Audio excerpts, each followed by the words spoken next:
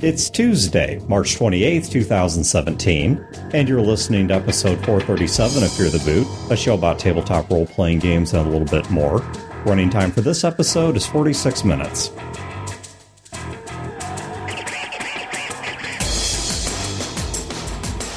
Welcome to Fear the Boot. My name is Dan. This is Brodeur. Still Wayne. Ah, he did it. Yeah. Yeah. I thought about usurping him and saying this is still Brodeur, but... No, this one deserved it. Yeah. Members of the audience are already disappointed. That's right. It's like they're all married to you. Oh, man. Don't get me started.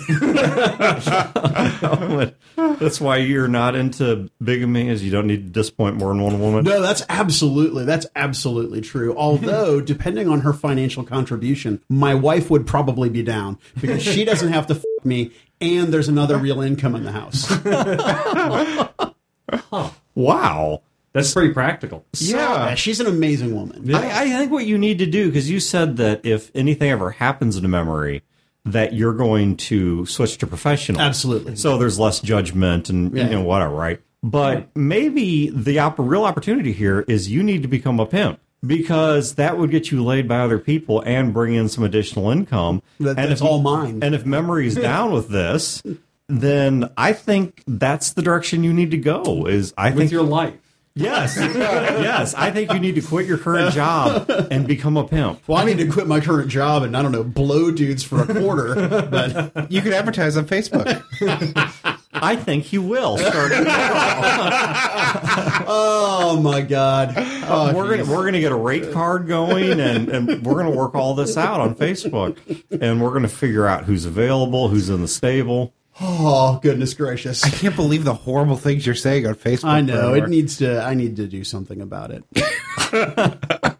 Yes. I will win. The doomsday clock is still ticking. Oh, it has rung loudly recently. I know, but that was like the stroke of 6. Well, that's what's really crazy about it, is that you cannot control what other people say.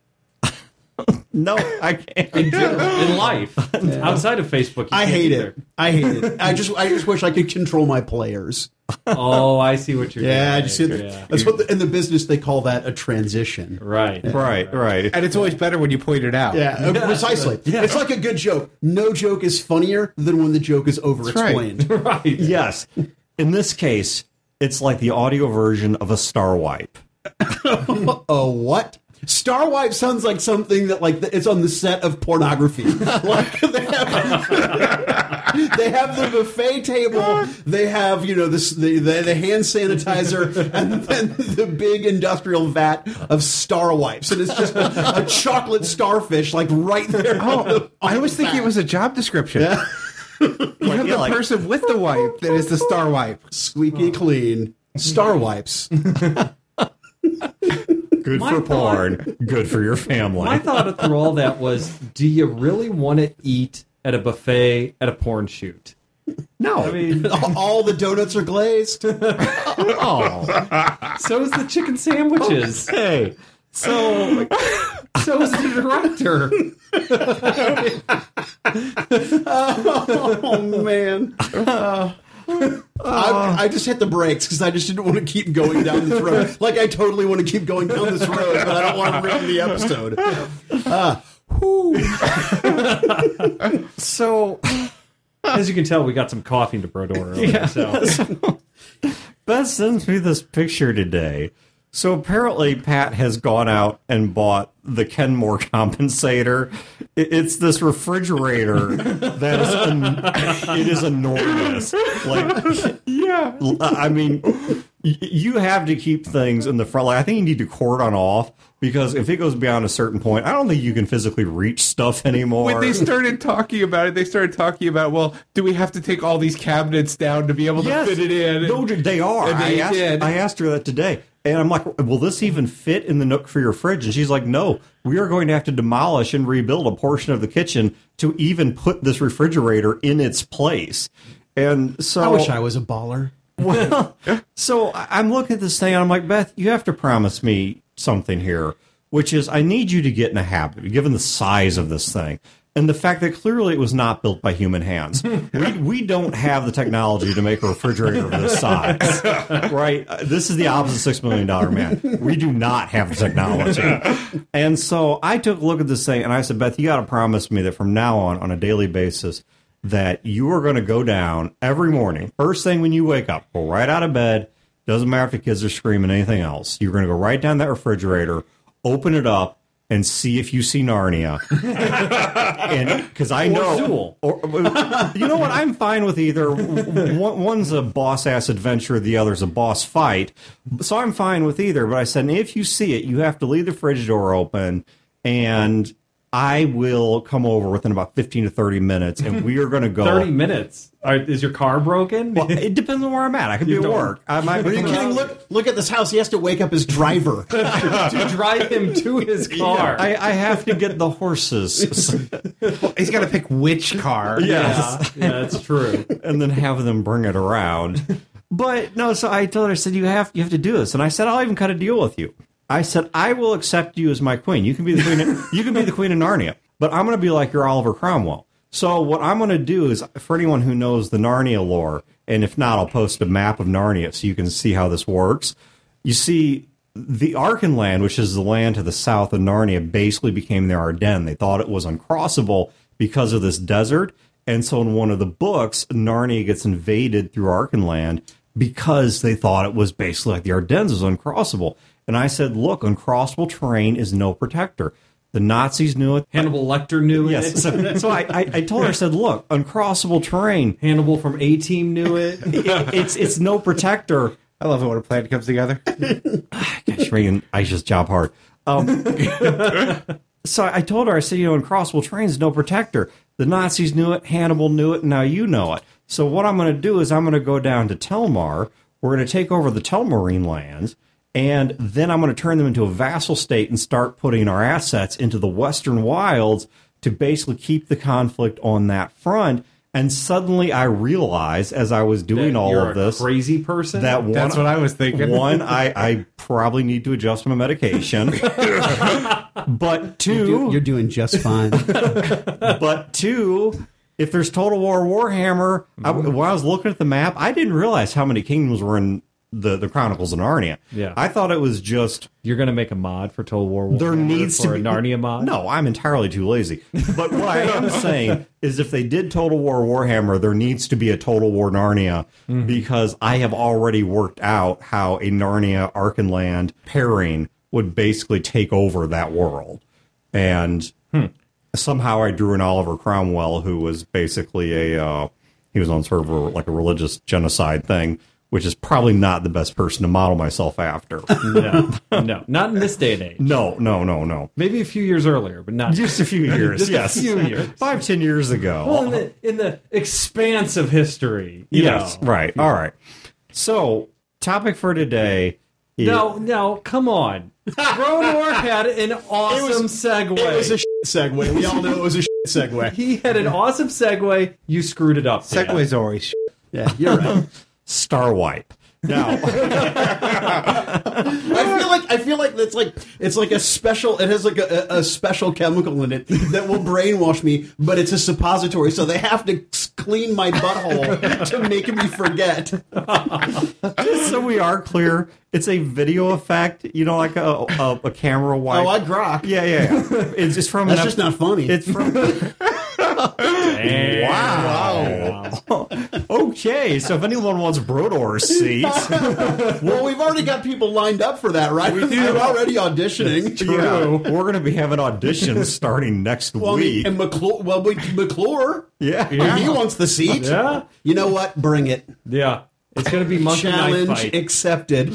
You did that with Facebook, and look how that's panning out. Oh, well, I've enjoyed the show, everyone. I really liked being here. Wait until you start creating Facebook pages for your former employers. Yeah, I gotta stop. Really, You're kind of out of control. Yeah, I am. It's like my 20s all over again. So, Starwipe. The topic... Not a thing you could say, Dan. It's Not just anymore. Not a thing that happens. Oh my God. Why am I the sane one on the show now? What happened I have here? still not unleashed the most horrible thought on my mind lately. Thank God. Okay. I'm really curious now. Oh, Jesus. I need to hear this. So, controlling your players. So, all right, Wayne, we'll come back. If you remind me at the end of the episode, I'll give you my most horrible thought. Okay. But, all right, so the topic we want to talk about is controlling your players specifically in the context of consequence. Yeah. All right, so your characters do something, your player characters do something in the game that you know ought to have a repercussion. And we're going to go with the presumption that one answer is off the table, which is sidestepping the situation completely. Yeah. So you're not... That's the easy one everyone does anyway. Right. Okay, so real quick example, one that Chad mentioned in a prior episode, is that in the Dresden game, Sarah's character went out into the middle of a public park and shot off a rifle a bunch of times, and... Fired a handgun a bunch of times. And Started a fire. And by Missouri law, should have been doing... Called a cop a pig. Quite a bit of hard time on this. But 3 separate eyewitnesses. Right. But they decided, they really don't want to play Dresden Potosi instead of Dresden St. Louis. There's a prison. Prison in Potosi. Yeah, there's a county prison or whatever, interstate prison in Potosi. And so they just kind of let it ride. But this is not the only time we've seen something like this in a role-playing game. We've seen a lot of times where the characters go really far with something and they ought to pay a consequence.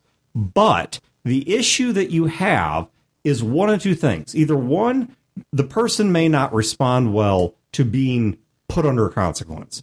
Or two, that the consequence that they ought to face is likely to really, really mess up the game. All right. So I'm taking off the table the solutions that occur outside of the game, such as, well, we're going to have a sit down with this person. Great idea. Not what we're talking about. And also the other one of, well, we're just going to let this ride and find some way to work around it. Let's assume you want to make them pay a consequence in the game that could detract from or shut down the game or knock a PC out of action for a dime in Potosi. And we're also talking about in-character legitimate actions here. We're not talking about somebody going off the rails and doing something stupid, doing something they're not supposed to. But this is something, like in the Sarah example, completely in character. It had to do with her background, her history, not just the fact that she was a gun nut, but things happened in the game. There's all these situations, and it was like the equation came out to this. I'm also not talking about people who use, well, I'm doing this in character as an excuse to act like a jackass. That's not what she was doing either. So all the examples and stuff we give here is somebody legitimately doing something, and there is a price to be paid for that. They're willing to accept it, but that would, in the game, for all intents and purposes, are just so negatively impacted. Some games, I think, already lend themselves to this pretty well because of the fact that potential consequences are built into either the mechanics or the setting. All right, for example, if you look at Shadowrun, getting caught, if your game master has never thought about what happens if the group gets caught, if they get arrested, if they have to go in for serious medical help and Lone Star or corporate security or whomever pulls them out, I don't know what kind of Shadowrun game you're playing. So I'm assuming the game master's already thought about this, and obviously doing something like tossing the person an NPC until they manage to do a Shadowrun to either break the person out of jail or hack in and erase their record or something like that, that's a standard part of the game. Yeah. You're playing anarchists committing crimes. Yep. That's on the table. It should be. Another example similar to that is Blades in the Dark, where it is very possible your character will be taken out of the game mechanically. Yeah.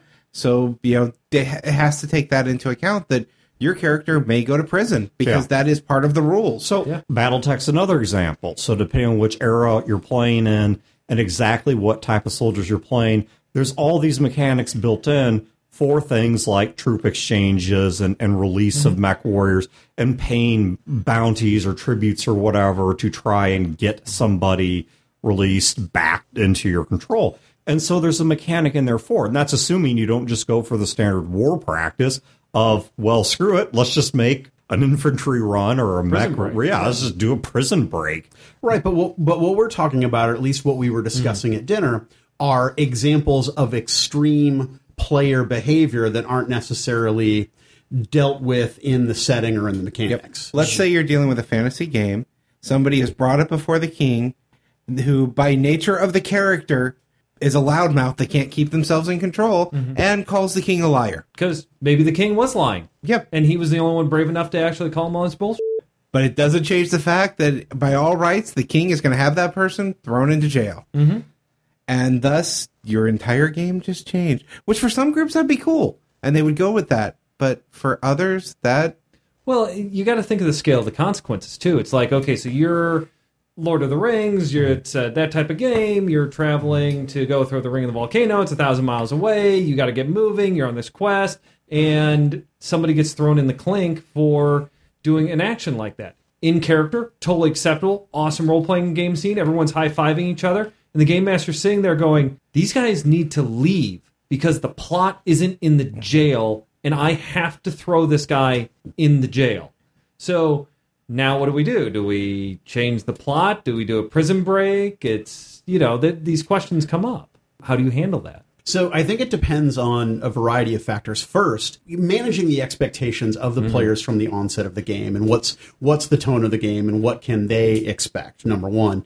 Number two, I can't help but, in my experience as a game master, step away from the game and try to address the player, as Mike, the game master, to X the player and figure out, okay, do you understand the consequences to the actions that your character are taking? And do you realize the impact that that's going to have on the narrative, on your character, but also on your fellow teammates and the other players sitting at the table? This is one that I have used on multiple occasions with varying degrees of success, which is when I know something's about to go that far, stop the game and say, are you really sure? And I explain to them. And it can be quick. It doesn't have to be dramatic. We're going to, we need to have a talk. I want you to understand that this is what is likely to happen. You're going to get killed. You're going to get imprisoned. You've done that to me. And it's like, I, as a player, did not fully understand the situation. Right. It's just like, you do know you're mouthing off to the captain of the guard,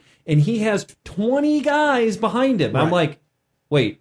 There's 20 guys? And I thought he was in the street alone. No. You were upstairs jacking around when I described all the guards here. But you have to break the immersion to clarify those things to make sure that we're all on the same page. And I will say that in some cases, the player has been reasonable enough that once given that added information, or even just taking the deep breath and saying, I'm not looking to derail the game, better to have one character moment slide than to shut this whole thing down, and they've gone with that. However, because a lot of people, I think, put a certain amount of pride, or they're venting emotions, or whatever. Their ego won't let them back down and be reasonable. And it may not be ego. Ego's a common one. It may not be ego, but there is something that enters the equation to where when I say, do you want to back down, that only, for whatever reason, justified or unjustified, they feel they're being railroaded, they're mad about something, I don't know what, they just push harder and insist, yes, I'm doing this. And so that approach, to use one of our old canards, tool in the tool bag, but it's not a fix-all. It's an especially good tool when it's a setting people don't know. Battletech's a good one. If you don't know the Battletech rules, you may be under the assumption that if you lose this combat, they're going to kill you. You don't know that surrender is an option. That surrender, you don't necessarily lose your mechs. Right. That's a big one. I didn't know that first time playing Battletech. I thought we surrender, we lose all our stuff. We lose which stuff is, in some games, stuff isn't that big of a deal to me. But when your stuff is a mech and your character is built around that, then it's a bigger deal. Yeah. Well, one of the other issues that we were talking about, an example at dinner that we won't bore you with, but one of the issues that I have seen happen, and We'll bore certainly you with completely different stuff. and certainly like star wipes. But so one of the examples we were talking about at dinner, it was like mass hysteria. It was the majority of the party was behaving in this nonsensical, crazy way, and there were a couple people in the party that were like, "Well, let's be calm, let's be reasonable, let's talk about this." And the game master went out of their way to make sure, okay, let me be the voice of reason. Let me de-escalate the situation. And the players were just tenacious about, they got their blood up. Right. Exactly. They got their blood up, and they decided that they needed to be nutty, and the whole situation just went sideways. Yeah. And I think there's a lot of game masters out there who would look at that situation. It's like, you got a couple of reasonable guys. You got a couple of people who just are really twisted around the ankle. Their blood is up, and they're ready to go fight and roll some dice. Like, get out your dice because you're going to die. Well, and I'm embarrassed to admit. Okay, I'm not embarrassed to admit, but you'd put it on a T-shirt. I've done some bad game mastering in my day, and I've certainly had my fair share of TPKs. But I would be remiss if I wasn't honest that some of them were malicious in exactly that situation where, all right, you guys want to be assholes, let's be assholes. I've always been so reticent to wipe the party outside of a con game, usually because I have such a bigger story I want to tell that wiping the party is worse. But all right, but that's a side story. But like in this example, though, like this non-example that we're giving, I was thinking about okay, everybody's blood's up and they're really going like, oh my god, we're just gonna shoot everybody. We're instead of negotiating a peace so that everyone could walk away, we're just gonna start trying because we're the big damn heroes and we can take out whatever you throw at us. And the game master's like, no, you guys are going to die. No, f it, we're just going to roll. Say, okay, guys, I tell you what, let's take a break. 20 minutes, I need to go poop. And it's a really bad one, so I'm going to be 20 minutes. That, I'll say, de-escalate socially and psychologically. Because if their adrenaline is up, it takes 20 to 30 minutes for it to drain away. When it drains away, they get dopey and they're not going to fight. The actual time it takes for an adrenal gland to fully empty and the adrenaline to metabolize out of your system is about 5 minutes. But thereafter, there's an after effect where you still have to kind of recenter your brain and rethink things, and more rational processes have to take back over. And so, Chad, I think therein lies one of the suggestions that I think is great, which is it might be best to pause the situation before anyone has committed and say, okay, pause the game right here. Why don't we do dinner? Right. Let's talk this over. Or you know what? If we're up against the end of the night or we're even anywhere close, let's just end it for now. Think this over. Come back to it next week. And if you're still dead set on it, one of two things. Make a new character. Well, either one, we can go through with it. Now, I, as the game master, have had a week to think of a solution of how to handle this. Or two, maybe in that time, you'll have backed off from it. You won't be as dead set on it. Maybe as the game master, if you have a week is luxurious at that, in that kind of situation. You can email a couple of the moderate parties and say, hey, man, why don't you talk to this guy and talk about from the ledge? Yeah. And so talk him down a bit. See, I think a second option that's very worth noting is to simply take a break from it. I think a third option, now this is going to work better in some games than others, and we mentioned this already a little bit, but I want to now make it a formal point, is to have an existing mechanism in place for when it all goes wrong. Now, this is not always possible. Some games don't allow it. Sometimes what goes wrong you didn't expect, or when it goes wrong you didn't expect. Let's take Shadowrun as an example. There's a big difference between the party getting arrested and the party being on a dirigible going across the Atlantic and blowing it up. These are two very, very different scenarios. And so not all things are equal. Chad, there's a game that right now I'm helping you sort of polish up in a bit for release, the Spider's My Mind game. Hell, you're putting so much into it, you're about to get a co-writing credit, just so you know. I appreciate that. But the point being that part of the way the game works is it takes place in 2 cycles. So you play these people in an insane asylum, and during the day, it specifically says the point of that is to do character exploration and whatever. And so your characters are meted up, straight-jacketed, whatever's right for that campaign. And certain things are supposed to happen. And then there's a nighttime, so the main staff goes home, and things get a whole lot, excuse the pun, crazier. And there's a lot of things that can go off the rails in the night cycle. And one of the things you put in the rules that I love is you specifically note that a good use for the following day cycle is to undo anything in the night cycle that derailed the game. So if at the end of the night cycle, someone is seriously injured, or at the end of the night cycle, someone has escaped, or someone is trapped in old tunnels beneath the facility or Indian whatever. Hill, Yeah, exactly, like something like Indian Hill. And there is a great opportunity there to say, okay, by the time the morning shift rolls around, the person gets some medical attention, the police find them wandering down the street, whatever happens. And so by morning time, I mean, there might be some repercussions.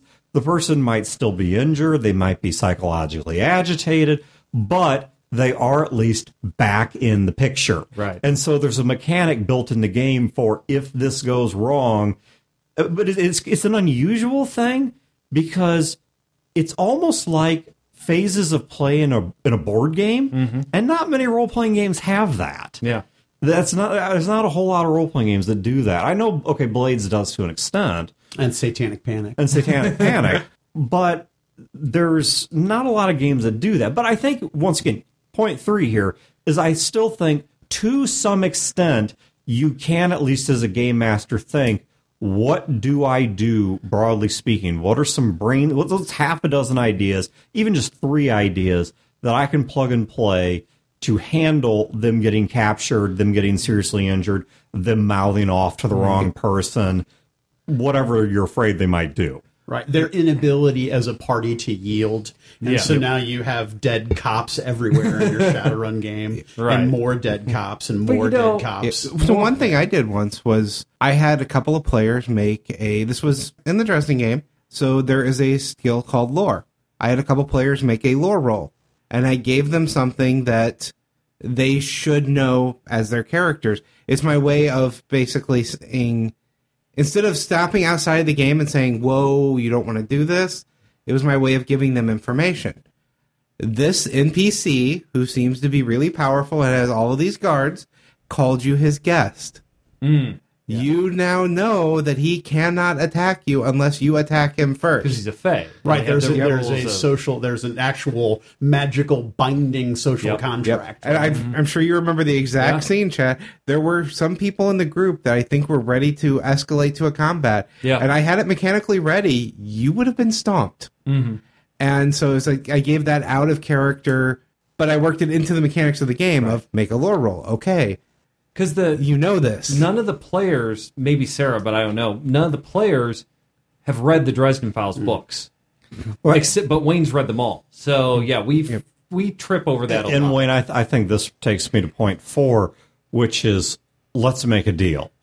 So things have gone wrong, but there might be a way we can negotiate out of it. Now, it might be a devil's bargain. In Dresden, I suppose, quite literally, it might be a devil's bargain. In other games, this is the best bargain in Dresden. In other games, it might be more. The funny thing is, there actually is a mechanic in Blades of the Dark called Devil's Bargain. Yeah, right. But the point is that you can have these negotiations where, let's go to the Dresden game real quick here and say, well, okay, she's in jail, but we've got a problem, and there's a captain of the St. Louis Police Department who's kind of in the know, and if you take care of a cold case killing that we have good reason to believe is a vampire or whatever, then we're willing to look the other way this one time and make a deal. And something that I think ought to be emphasized here is if you have a hard-headed party, the deal doesn't have to be with them. If person X gets arrested, I can say, okay, you're in the clink. Brodeur, somebody approaches you and says, I'll cut you a deal. I'll let your friend free, but here's some conditions. 1, you never come back here. And 2, you have 3 days to bring me something I want before my people come looking for you. And so you have this way of sort of... And the things that the person is asking for, like the deal, like, Brodeur, I want you to get this thing and not go to this place. It's a useful tool for the GM because, a GM with an expansive world, an expansive plot line, has things that the players just keep missing, or they just don't get the hint, or they just don't quite go over there. Now, it's not the main plot. They're on the rails, so to speak, for that. But it's a good way. Somebody does something stupid, you give them a consequence, then you give them an out, but the cost of the out is to get the players to do the thing you want them to be doing, or the things they've missed, or the cool stuff. That's good advice. Thank you. The idea of using it we are for the boot. to further the greater narrative. Right. I have all of these ideas flowing around my head now of things like, okay, a deal gets made, but it's not with the party and not with the player. It's with the bad guy. Well, that's another possibility. They've been turned over to the bad guy. Yeah. Hold on one second on that one. But to finish up point 4, make a bargain and keep in mind that if you've got one hard-headed or emotional player, it does not have to be with that player. It can be with something else. Suggestion number 5 is handle it at the plot level. That this gets resolved, but somehow it gets resolved in a way that does not involve any players whatsoever. Oh, what's a good example? You're playing D&D. They have a high-end magical item. There's a creature out there that comes from some other plane and feeds on these points of focus, feeds on magical items. Well, maybe a wizard in the court of the king that they work for cuts a deal with this extraplanar being and says, if you get them out of jail, I'll let you feed on their magical items. What a dick. Nice. But you know what? It's a great way to make there be a consequence and at the same time get the party back into it. Some people, that's going to really piss off. Here's the way I look at it, though. People say, look, I want that magic item because I worked for it, I earned it, and maybe you did. But you also worked for it and earned your way into jail. Yeah. And if you cannot handle some degree of consequence, maybe role-playing's not for you. Right. And it's interesting how much this parallels conversations we've had before on the mics about players not wanting to face failure. Facing a consequence to an action, I think, sometimes is perceived as a failure. I did this thing and I'm being punished for it, right? Which, well, that's exactly right. You did this thing and you're being punished for it, suffering the consequences of that action. But they don't want to accept that, just like they don't want to accept failure for their In this case, then maybe the GM that's not wanting to. So let's say Chad's character is integral for what's about to happen, and he does something and he gets thrown in jail. Right. I don't want his character in jail. Right. Because I want his character out there for that scene. It's in character. It's cool. I'm me. I accept the consequence. I own it. Yeah, throw me in jail. We're going to do some awesome role play. Me as a GM, I don't want to do the jail role play because I have something about to happen.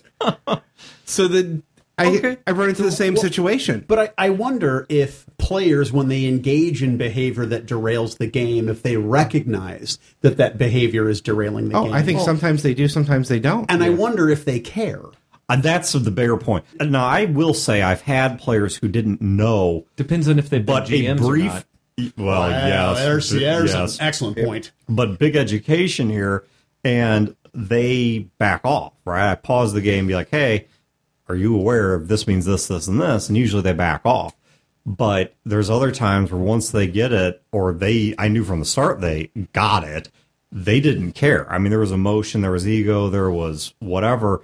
But the stereotype, as unfair as it is in many ways, I think is still based on a point of reality, which is a lot of gaming and a lot of gamers, and by a lot I mean more than I'm comfortable with, get their thrills out of antisocial behavior in gaming.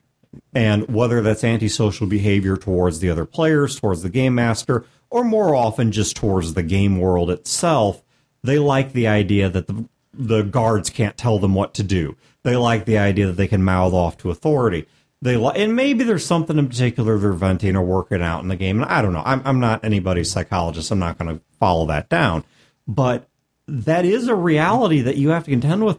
But how many times have you been in a D&D game where you pretty much understand the world in 3 basic circles? There's the party and the major NPCs that form the good guys.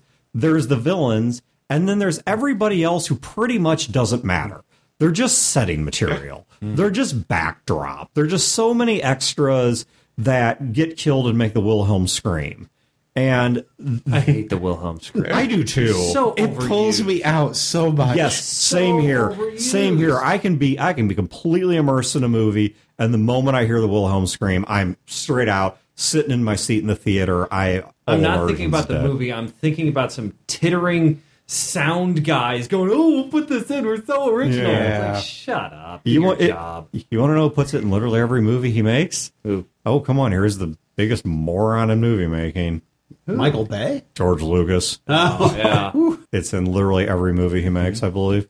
You know, one thing I've seen, Dan, is I've seen players actually realize that their character would cause a disruption because the party's about to do something, and I've done this myself, and find an excuse for the character to not be there. I've actually had that happen a couple times in game. My character was a big superhero, and some of the other characters are darker heroes, and they're getting ready to torture a guy.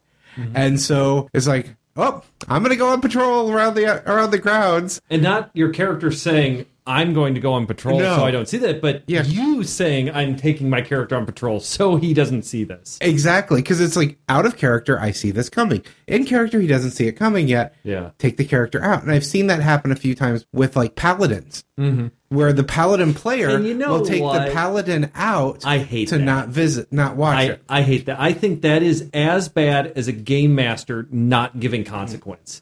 That's a role-playing moment that has been wiped out. Oh, when the paladin chooses, the player wants something terrible to happen. Yes. But the character can't allow it. And so therefore the player is just like, whoops, Right. my paladin had to take a dump. well, and here's your consequence, right? Your god strips you of your powers. You have to atone because you know exactly why you left. Because, that yeah, it room. was willful You knew negligence. Exactly, you knew exactly what you were doing. Yeah. and there's a situation where you did strip them. Well, and there is a concept in both law and in many religions, which is the idea that it is wrong to be so grossly negligent, to so intentionally turn your back to a threat or to a... Unless you're playing like the god of absolute legalism.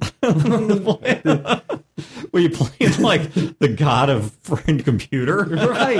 I mean, hey, there's some crazy D&D gods out there. Why not? It's, well, and look, here's something the players can do. If you don't want to end up in that situation, you want to be consistent to your character, but not create this problem. Little piece of advice is put some fail safes in there that aren't stupid. Okay, for example, with Gnarl, I had him leashed to Saren. He had his impulses. He had his bestial nature, but he also had his sense of honor and his sense of tribesmanship and all this stuff. And he saw himself as ultimately belonging to and being in the service of Pat's character.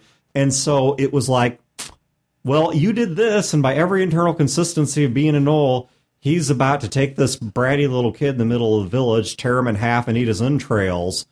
Pat, I need you to yank the leash. And Yeah. I And wrote we in had there. those conversations. Yeah, and it works. And I wrote in there that that's part of his thinking. And so he had that built in there. That there's a way to control him that does not require him being absolutely inconsistent with his own morality or absolutely negligent of his own nature. And I think that's something, I mean, that right there, that anecdote points out something that I don't think that some gamers, myself included, do enough, and that is the collaboration out of character to say, hey, this is what my character is feeling. I need you to kind of work with me here so I don't go off the rails and do something in character that would be appropriate that I need you in character to prevent me from doing or to persuade me or to change the situation in some way. Now, I realize this next one is a little bit similar to a point I made earlier, but I'm going to throw this in as point. Is this 6 or 7? I think you did 2 4s and a 5.5. We've lost Sure. Star Wipes. Star Wipe. We're going back to number 1. Okay. Wipe off the number 2. Okay. But so Star Wipe, and I realize this is somewhat similar to one we described before about some games having a mechanic for handling this already. But something I think you can opt to do is to choose to role play that out. And some games and some situations will handle this better than others. But let me use an example of what came to my mind when these guys were talking about the issue in the Dresden game of discharging a firearm in a public place. And I started thinking, actually what came to my mind was season 2 of Daredevil, when Daredevil, as Matt Murdock, ends up tasking himself with representing Punisher, Frank Castle, in a criminal setting. And so suddenly, all the crimes and all the terrible things they've caught themselves up in, it does go through the legal system. And there was, 1, 2, 3 episodes, whatever, that were dedicated to that being handled in the legal system.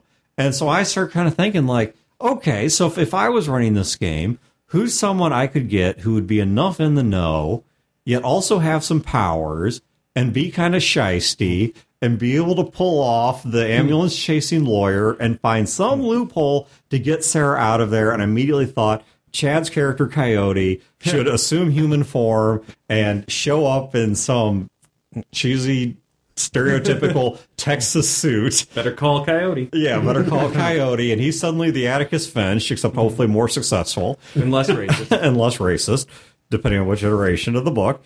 And go for that angle. And you said there's some reasons that could happen. The Coyote could, but in fairness, that's basically what I did. You're right. I had a character that was in the know, an NPC show up that essentially did the same thing. Right. And I could have role-played out the interrogation, but I realized I didn't want to. Well, and I think the balancer there would be to find a way, and this would, if I was running a game, require some prep as a game master to make sure that everyone is involved. To try to find some way that, okay, obviously Sarah's involved because she's the defendant.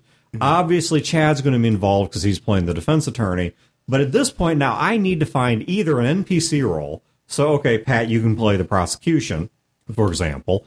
Or find a way to say, okay, you're going to stay in your character, but here's how you're going to be material witnesses. Or while this Do is you know going... how much fun Pat would have being the prosecutor? Oh, yeah. Because Pat has discovered about himself in a couple of these games where I've given him this opportunity. He loves to be the NPC causing problems for the players. This does not surprise me in the least. He absolutely has a ball with it. It's like bringing in a giant refrigerator that your wife has nowhere to put. And then being like, I'm sick. You deal with this. And so I get to see that about him. Wow. What's great is, if I was Beth, I know exactly how I would deal with it. I'd send that back. Dealt with. Or put it in the garage. But the point being, though, that I think you could come up with some ways, if you thought about it, to either involve them in the scene or to involve them in a parallel scene. We talked about that what if there was a conflict of powers?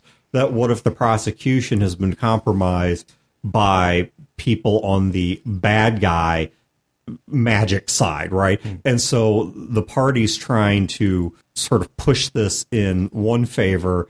Maybe they're doing a thing to try and pop in and out of the Fae and tamper with some evidence or something, and the bad guy's trying to manipulate somebody's mind, and they're trying to counter it, and whatever, like one of those Quidditch scenes in Harry Potter where everybody's doing magic and counter magic and counter magic and trying to screw with each other until finally Hermione just sets somebody on fire, which seemed like a bit of an extreme solution in retrospect. But it was a solution. It was a solution, yes. Setting someone on fire is never an extreme solution.